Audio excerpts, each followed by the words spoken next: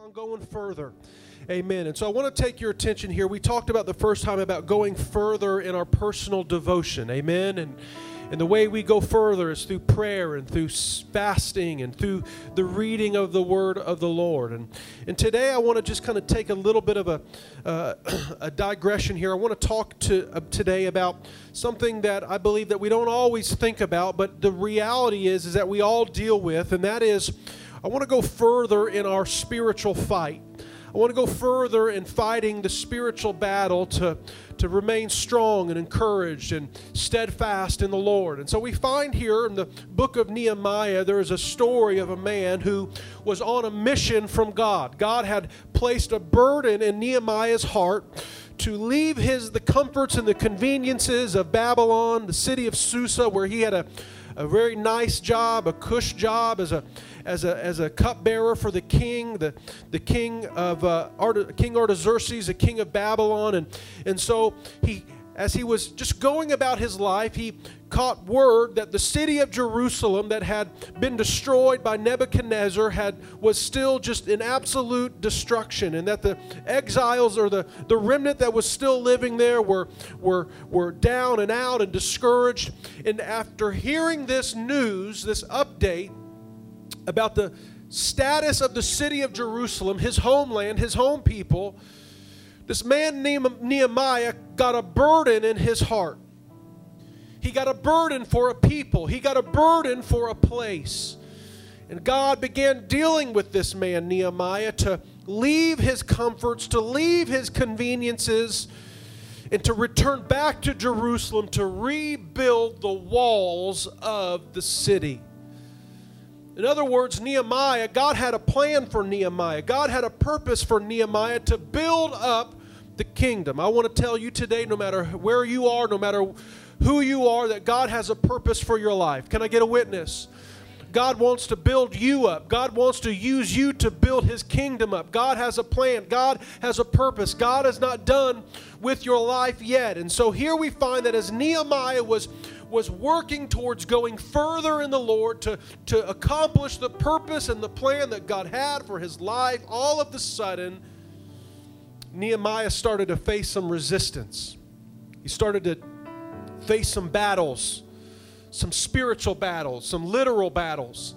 And so Nehemiah, just in trying to do what he could for the Lord, found himself in the middle of a fight. I want to tell you today, Connection Point Church, on occasion that as we go about trying to serve God, do the right thing, live our lives, we're going to find ourselves in some spiritual battles, some emotional battles, some mental battles, if you will, just to press forward in the Lord. And so here's what we find here in Nehemiah chapter 4. So the Bible says, so we built the wall, and the entire wall was joined together up to half its height, for the people had a mind to work. Amen. I want to tell you today, there's nothing more rewarding than getting a mind to work for the Lord. Getting on board with what God is trying to do and is already at work doing in and around your midst. And so he says, now it happened when Sanballat and Tobiah, the Arabs and the Ammonites and the Ashdodites, heard that the walls of Jerusalem were being restored and the gaps were beginning to be closed. Now you got to understand, Jerusalem was completely laid waste. Because of their sin, because of their disobedience, God allowed King Nebuchadnezzar to destroy the city. And now Nehemiah returns and sees the city in ruins, and he begins building it back up. And so the Bible says that when the enemies of the Lord saw that, they became very angry. I want to tell you, there's nothing more than the enemy wants than to distract you, discourage you, and to deceive you from continuing in the work that God wants. The enemy is angry when you serve God. The enemy is angry when you call a fast. The enemy is angry when you pray. And all of them conspire together to come and attack Jerusalem and create confusion. Nevertheless, we made our prayer to our God, and because of them, we set a watch against them day and night. Amen. It goes on. What does it say? The next portion of Scripture in verse 16, it says this. It says, and it came to pass from that time forth that half of my servants wrought in the work, and the other half of them held both the spears and the shields and the bows and the What translation is this? I can't even read that. My goodness. Habergeons. Brother Rick, what does that say? And the rulers were behind all the house of Judah. I've got fasting brain or COVID brain. I don't know what it is. They which builded on the wall, and they that bear burdens. All right, here's what was happening. With those that labeled every one with one of his hands wrought in the work, and within the other he held a hand in his a weapon in his hand. Here's what was happening. They were building up the wall. The enemy was trying to resist them. And they got to the place where in one hand they had their tools to build, and in the other hand they had their weapons to fight. I want to take one more portion of Scripture, the book of Corinthians, 2 Corinthians chapter 10. The Bible simply says this, for though we walk in the flesh, that we don't war against the flesh. It says, for the weapons of our warfare are not carnal, but they are mighty through God to the pulling down of strongholds, casting down imaginations and every high thing that exalts itself against the knowledge of God, to bring into captivity every thought into the obedience of Jesus Christ. And so for the next few moments, I just want to preach to you on this simple subject, going further in the fight. Going further in the fight. Amen. How many want to get victory in your life? You want victory in Jesus' name. Amen. Why don't we just bow our heads? Let's pray. Let's ask the Lord to help us. I want to preach long today, but I want to just encourage you today. God's got the victory. We've got to just fight. In Jesus' name, let's pray. Lord Jesus, we thank you for your grace, for your help, for your mercies. God, I pray over every person, over every family that's fighting a bad attitude, fighting discouragement, fighting fear, fighting worry. God, I pray over this church, Lord Jesus. God, I pray, Lord God, let not the enemy discourage or distract or disrupt us from the progress that you have for us. We give you all the praise. We give you all the glory. And we ask it right now in the wonderful name of Jesus Christ. And everyone said, amen. Thank you for standing. You may be seated. Amen. Further. I want to go further. I want to go further in the fight. Amen. Well, I know that technically it is still football season, but as of last week, my football season ended in Jacksonville, Florida, with a humiliating defeat of Rana's Indianapolis Colts. I can't even claim them anymore, Rana. I'm not even going to claim them. They're not my Colts right now. But in light of just the current season, even though I don't want to have anything to do with football, I just have a bad spirit in my heart right now. I was reminded of a story several years ago about the owner of a professional football team, the New England Patriots. Anyone ever heard of the New England Patriots? You know who that is? All right. It was a story. It was a sports-related story that kind of transcended, though, the world of sporting news. And at the time when I heard this story originally several years ago, it seemed a little bit strange to me because the details about the story seemed a little bit sketchy. But as more time passed and more details kind of came to the surface, the story kind of it came to light, and there was some clarity. You see, according to reports, all the way back in 2005, the owner of the New England Patriots professional football team came out with an interesting account of a run-in that he had, listen to this, with Vladimir Putin, the president of Russia, while visiting the country back in 2005. Now, the owner of the Patriots is a man by the name of Robert Kraft. Now, Mr. Kraft, he just happens to be one of the wealthiest, most influential men in all of sports entertainment. He is, in fact, a multi-billionaire. He is a successful businessman and an owner of several very lucrative companies and properties, including Gillette Stadium at the time. In addition to running several businesses, he also owns multiple professional sports teams, including the New England Patriots, who just happen to be one of the dirtiest, low-down, filthiest, cheatingest teams in all of professional sports. I just want to get that out there. Amen. That's a good place for you to say amen. Better get with the preacher on that.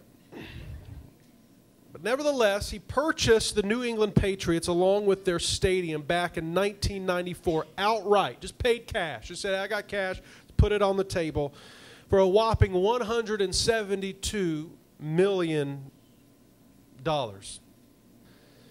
Since that initial investment by Kraft and to buy the Patriots have appeared in 8 Super Bowls, probably cheated in all of them, and won 6 Super Bowls, and have risen to the top echelon of NFL franchises, all right? In fact, they are one of the highest revenue-generating franchises in all of professional sports. They are now estimated to be the second most valuable sports franchise in the country behind the Dallas Cowboys football team, estimated at approximately $5 billion. So he bought this team in '94 for $175 million, and today, as it stands, this team is worth $5 billion. That's not a bad investment.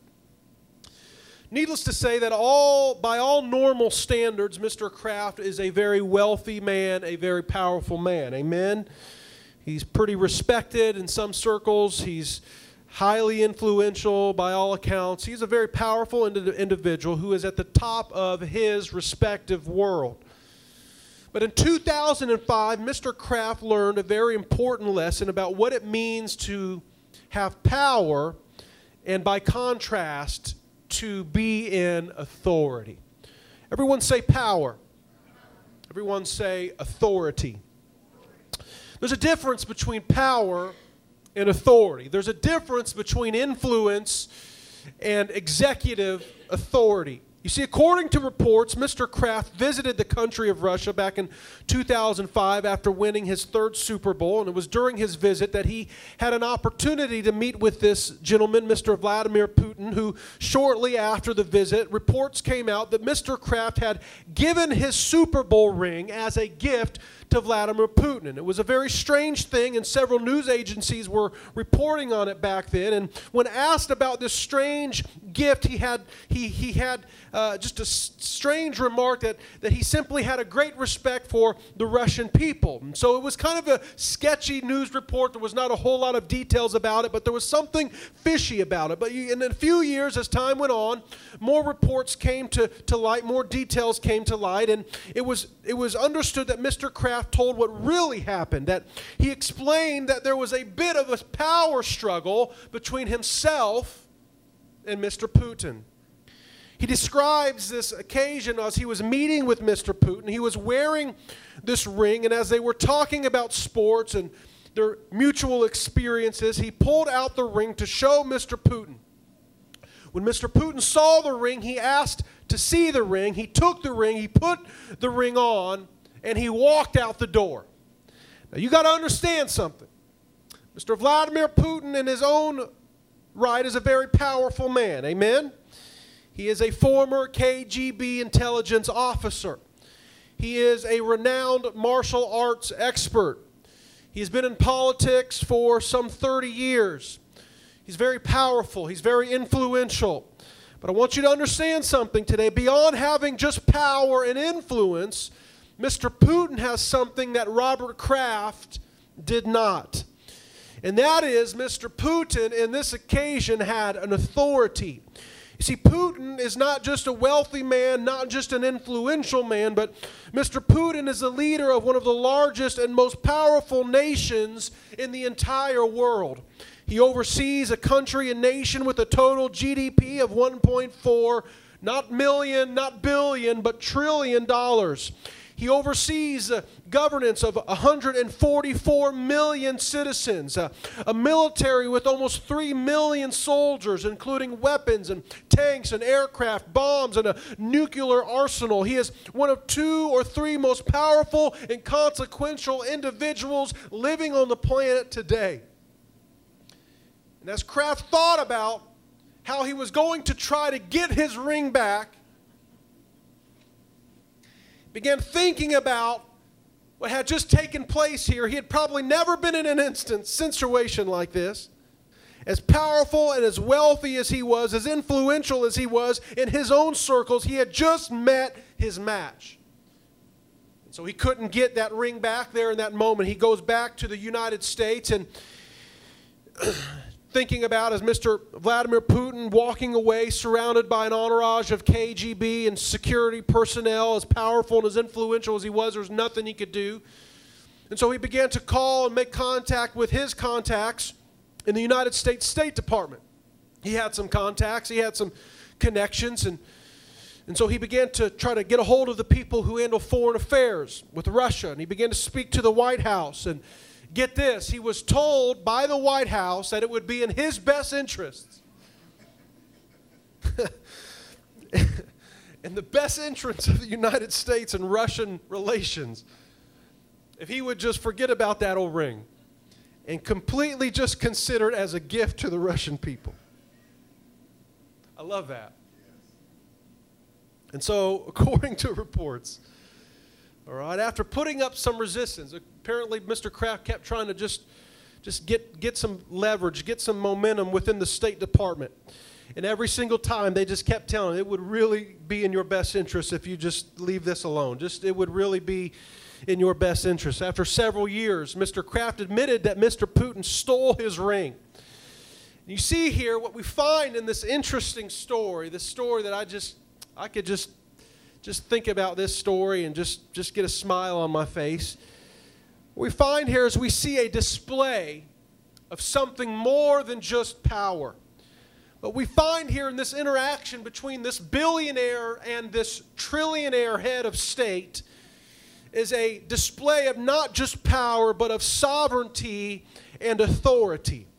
As a powerful man as Mr. Kraft was, as an owner of a football team with all of his money, all of his connections, there was nothing that he could do about Vladimir Putin displaying real power, because in that moment and in that struggle, it didn't matter that Bob Kraft had billions, because Vladimir Putin was in charge of trillions. In that moment, in that struggle, in that fight, in that battle, in that occurrence, it didn't matter that Bob Kraft owned a professional football team, because Vladimir Putin was in charge of one of the world's largest militaries. It didn't matter that Bob Kraft had connections inside the government, because Vladimir Putin was the government. So Bob Kraft realized something that I think is a very important lesson for us to take into consideration today, as he was trying to fight for the possession of one of his most powerful or most valuable possessions taken from him. Realizing that there was absolutely nothing he could do, he learned a very important lesson about the difference between power and authority. I want to tell you today that whether you recognize it or not, Connection Point Church, that we are all facing, and we all face these tension struggles, these power struggles that happen at every level of life. It happens in politics, it happens in business, it happens on professional football teams, and whether we realize it or not, and whether we believe it or not, there is actually a power struggle between powers and authorities that is taking place in the spiritual realm. The Bible tells us that there are present, whether we see it or recognize it or not, that there are in fact spiritual strongholds, that there is in fact a power struggle taking place in the spiritual realm for the fate and the well-being of our souls. Strongholds and imaginations, lies and deceptions, corruption and sin, spiritual powers and forces in high places that oppose the Word of God and the will of God. Demons and angels all fighting and vying for the same position, trying to enforce their will, all trying to conquer the same territory, and that is to occupy the thoughts, the feelings, the emotions, and the lives of humanity. I want to tell you that we might not see it in our natural eyes. We might not see it in the physical realm. But what I want to tell you today is at times, I'm sure if we were all honest, at times, although we can't see it, there are moments in our life that we can sense that there is something taking place in a realm beyond what we can recognize in the natural. That there are times where we are fighting battles that we can't even see ourselves. Battles in our thoughts, battles in our emotions, battles in the spiritual realm, struggling over the course and the direction of our life, I want to tell you today that although Satan is the enemy of our soul, that he has won his fair share of battles, and although he has occupied some territory, perhaps he has gained some progress in our lives or in the lives of those around us, certainly in this world to be sure.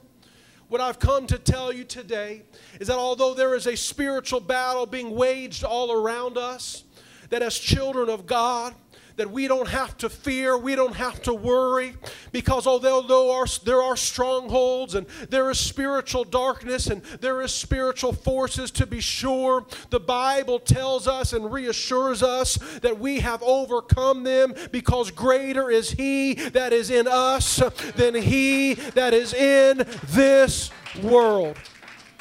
I want to tell you today that just like Vladimir Putin flexed his authoritative muscle over a man with what he thought he had was power and influence, there was no greater authority that was flexed than on that day on Calvary's cross when Jesus Christ, God manifested in the flesh, came to this world, and just when the enemy thought he had Jesus right where he wanted him, he buried him in that tomb. He was long lost and forgotten. The Bible tells us that on the third day that Jesus Christ rose again by the power of the Holy Ghost, and in raising from the grave, He conquered the enemy of death. He conquered the enemy of hell. He conquered the enemy of the grave. I want to tell you today that there is a difference between power and authority. Jesus said, all authority has been given unto me in heaven and in earth. I want to tell you today that He's not just the King, but He is the King of kings. He's not just the Lord, but He is the Lord of lords. He is the earth is the Lord's and the fullness thereof, and He has all power and authority therein. I want to tell you today, whatever battle you're up against, whatever spiritual struggle you may be fighting, whatever emotional toll the enemy may be taking on you, whatever mental strain or anxiety you may be facing or feeling here today, I want to tell you that there is power and authority and victory all in the name of Jesus Christ. I want to tell you today that your hope is still in Jesus. Your strength is still in Jesus. Your authority is still in Jesus. He is Lord and He is King. And the Bible tells us that He has power over all of enemies, of our spiritual enemies' ability to inflict His will in our life. The Scripture says that one day that every knee is going to bow, that every tongue is going to confess that Jesus Christ is Lord. The Scripture tells us that Jesus must reign until He hath put all enemies underneath His feet. That when He ascended on high, the Bible says that He put all of His enemies underneath His feet.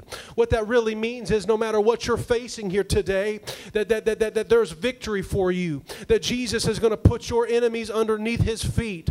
Your problems are underneath His feet. Your sickness is underneath His feet. Your financial needs are underneath His feet. Your spiritual needs are underneath His feet. Your mental and emotional anguish is underneath His feet. I want to tell you that Jesus Christ has power and authority over all the battles that we face in this life. And as we seek our strength from the Lord, I want to tell you today that as much as the enemy might have thought he had us right where he wanted us, as much as there might have been a power shift in our life through the past couple of years of discouragement and distraction and deception that have taken place in this world, that I want to tell you through the name of Jesus and through the power of the Holy Ghost that there is a power shift that's getting ready to take place at Connection Point Church and in your family and in our life as we go further in the fight. We're going further today. Everyone say further. We're going further today. I'm sick of the enemy discouraging us. I'm sick of the enemy distracting us. I'm sick of the enemy trying to disrupt us. I'm sick of the enemy trying to divide us. And I've come today to tell you that we are not ignorant of his devices, but we are going to move further in our fight to take over the territory that God has for our church, our lives, and our family. Amen? So whether we realize it or not, we are in a spiritual battle. We're in a spiritual fight. But what is a spiritual fight? What really is a spiritual battle? You see, the reality is that God has a purpose for all of our lives. That He has a plan for us, a plan for our families, a plan for our marriages, a plan for our children. That God has a purpose and a plan, and that plan involves us walking in His peace, walking in His joy, following after the leading and the guidance of the Holy Ghost in our life.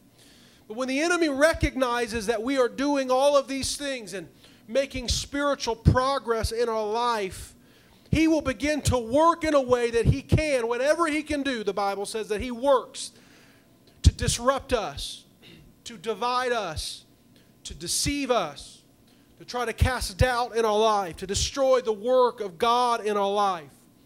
But you see, as he works to try to disrupt us through culture, through media, through politics, through various means and ways, the Scriptures it's clear that the enemy is not ignorant, that he's got some cunningness about him, that he's not going to let you know exactly how it is that he's attacking you. He's not going to let you know exactly how it is that he's trying to bring a battle to you. But we have to be wise and recognize that the ultimate result of everything that the enemy wants to accomplish in our life is going to end up in something that is ultimately going to take us away from the plan, the purpose, and the will of God. That whether that's discouragement or division or disruption or doubt, we have to recognize that whatever the circumstances are in our life, that whether it's a relationship or whether it's politics or whether it's COVID or whether it's culture or whether it's a set of circumstances in our life, that when we find ourselves feeling discouraged, when we find ourselves feeling divided from the body of Christ, when we find ourselves feeling disruption in our spiritual progress or doubt in our walk with God, we have to realize and be sensitive to the realities that whatever it brought, that whatever the means or the methods were that brought us to that point, that the enemy would like to use that to gain territory in our life. I'm not trying to be overly sensational here today. I'm not trying to be overly spiritual or mystical today, but what I am trying to tell you is that there is a battle going on in our minds and in our hearts that will affect our spiritual position and progress with God. That whether it's your financial situation, whether it's a relationship, whether it's a falling out with a friend or a family member, that Satan would like to use whatever circumstances he can in your life to get a foothold into your emotions, and to get a foothold into your thinking, and to get a foothold into your commitment to the house of God, to the things of God, to the work of God. And whether he used this means or that means, the reality is that the end result is always the same. That he wants to leave you feeling flustered. He wants to leave you feeling frustrated. And he wants to ultimately leave you feeling disconnected from God. But I want to tell you, if we're going to push back, the very first thing that we have to do, if we're going to fight this battle, if we're going to get victory in our life, the very first thing that we have to do, that we find in the Word of God, is we have to be wise and watchful concerning the battle that the enemy wants to bring. 2 Corinthians chapter 2 says this, "For to this end also did I write, that I might know the proof of you, whether you be obedient in all things." He goes on, he says, "To whom you forgive anything, I forgive also. For if I forgave anything to whom I forgave it, for your sakes forgave it I in the person of Jesus Christ." He goes on, "Lest Satan should get an advantage over us, for we are not ignorant of his devices." Paul was dealing with a specific spiritual battle that was being waged against this church in Corinth. That there was something that had taken place that caused the members of that church in Corinth to become offended. They became hurt.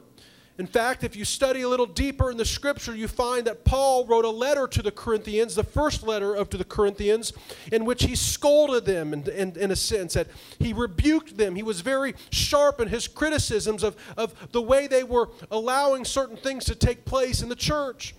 And now Paul is writing this second letter to the Corinthians, and he's trying to encourage them and restore some of the feelings that had been felt hurt and discouraged. And he's making a point that don't allow your ought or your offense to get Satan an opportunity to distract you and discourage you and disconnect you from the things of God.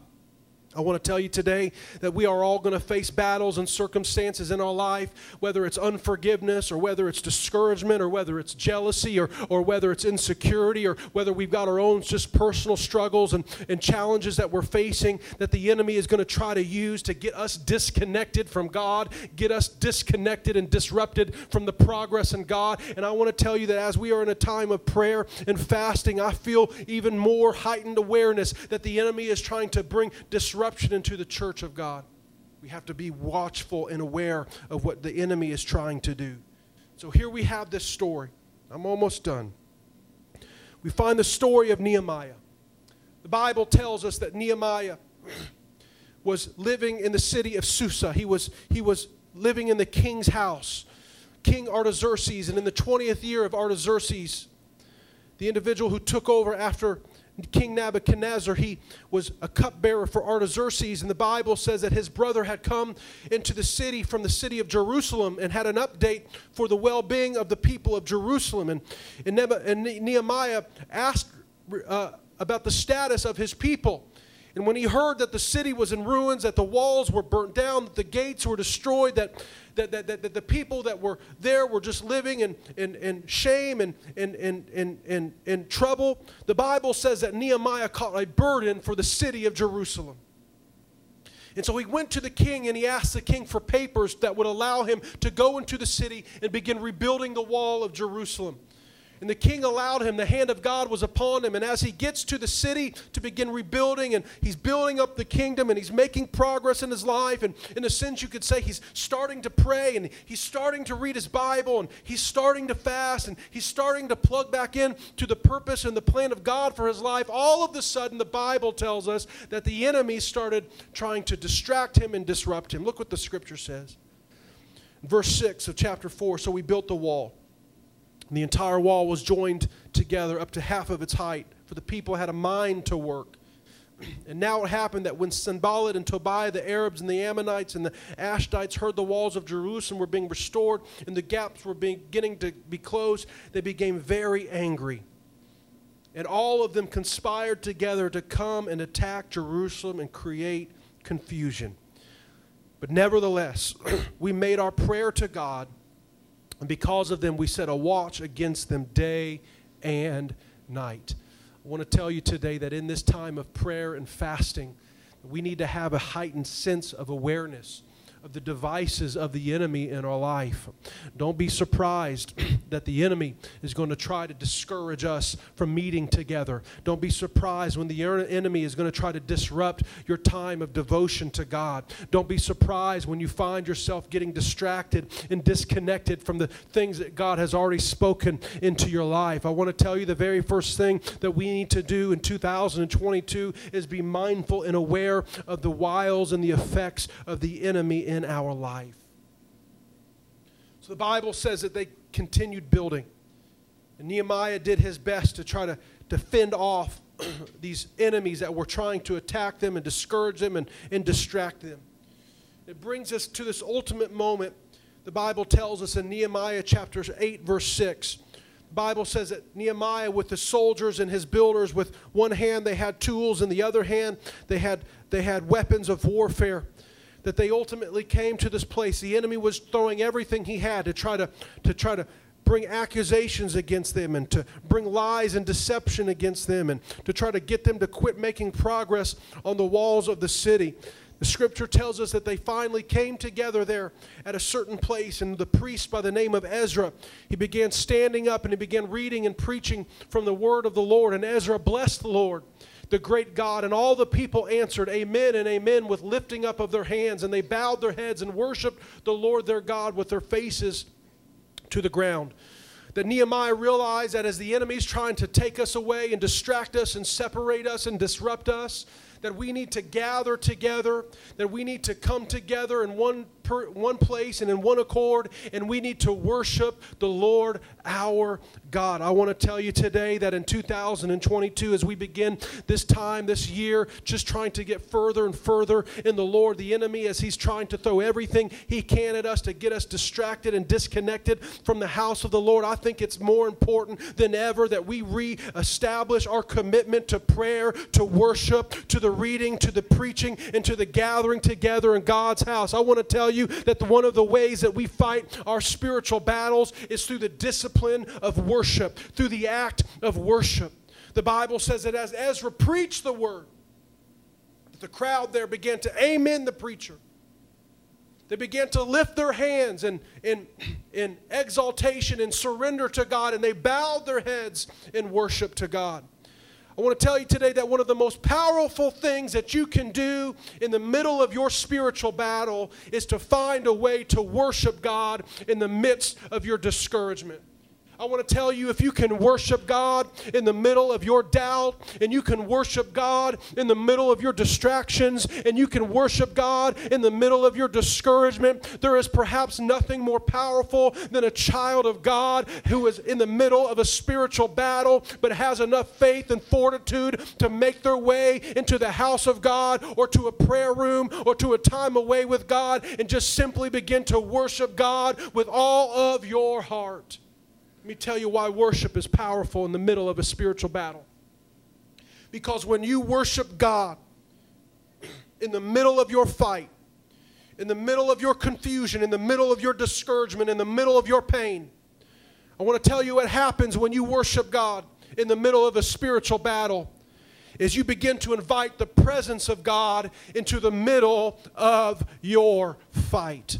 I told you earlier today that there is a difference between spiritual power and there is a difference between spiritual authority. There is no doubt that the enemy of our soul, the enemy of darkness, the spirit of darkness, the prince and the principality of this world, that he has certain power to dissuade us and discourage us and to frustrate us and to divide us. You look at this culture right now. This is a culture that is divided, that is discouraged, that is under the effects and the works of an enemy. But I want to tell you, there is a difference between power and the authority of the name of Jesus. And when you worship in the middle of your fight, and you worship in the middle of your discouragement, and when you worship in the middle of your doubt, the Spirit of the Lord begins to move in. God's presence begins to move in. His grace, His mercy, His goodness begins to take over and push out and expel the spiritual darkness.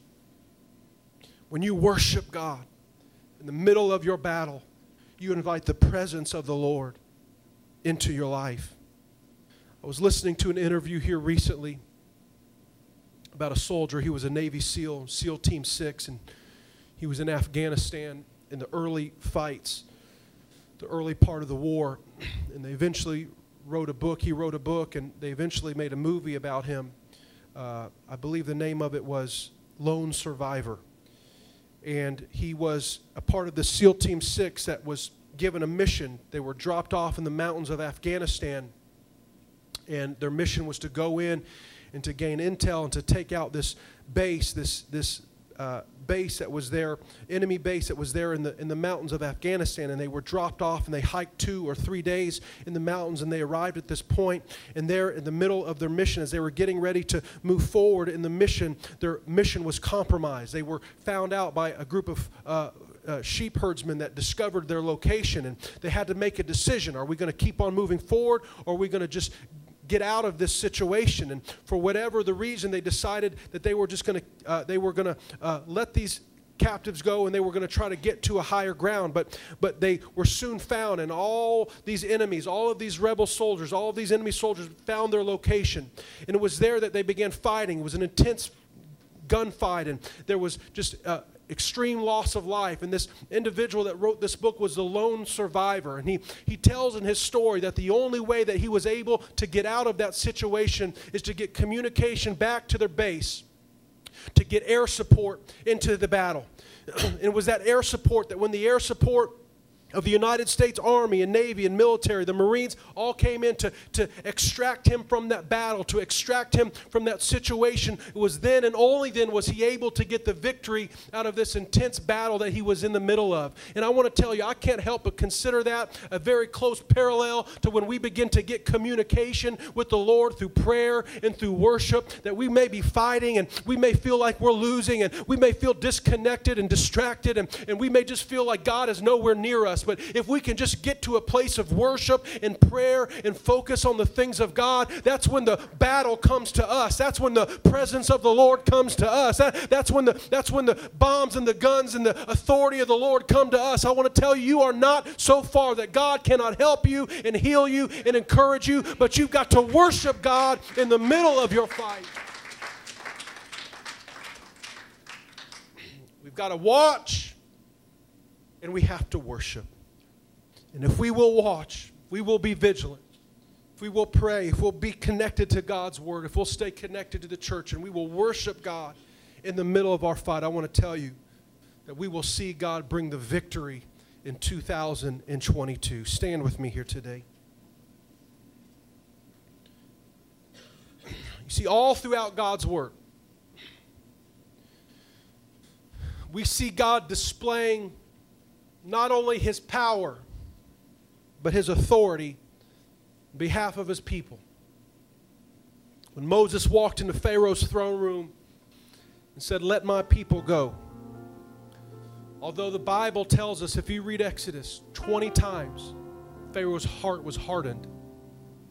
It took one miracle after another, yet Pharaoh was not convinced.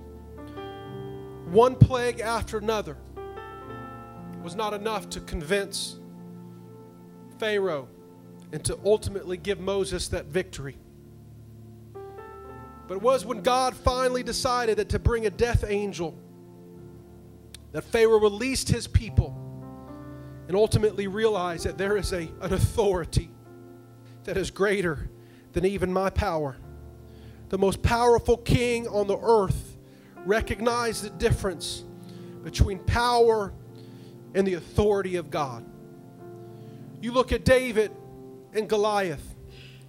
The Bible says that the Philistines brought their giant into the valley of Elam to battle against the children of Israel.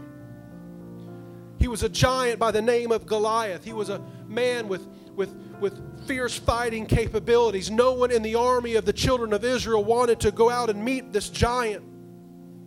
But David had a faith and a realization that there is a difference between Goliath's power and God's authority. So David said, I'm not going to go against him with a spear or with a sword, but I'm going to go against him in the name of the Lord. The Bible says with all the faith he could muster, he walked out there and with just a little slingshot, that David, in the name of the Lord, took down that mighty giant and wrought victory for the children of Israel. You can go from Genesis to Revelation, and you'll recognize it time and time and time and time and time again, that when God's people pray, when God's people worship, when God's people trust not in power, not in might, but in His Spirit, that there is victory to be wrought by the hand and the authority of our God. Can we just lift our hands all over this place?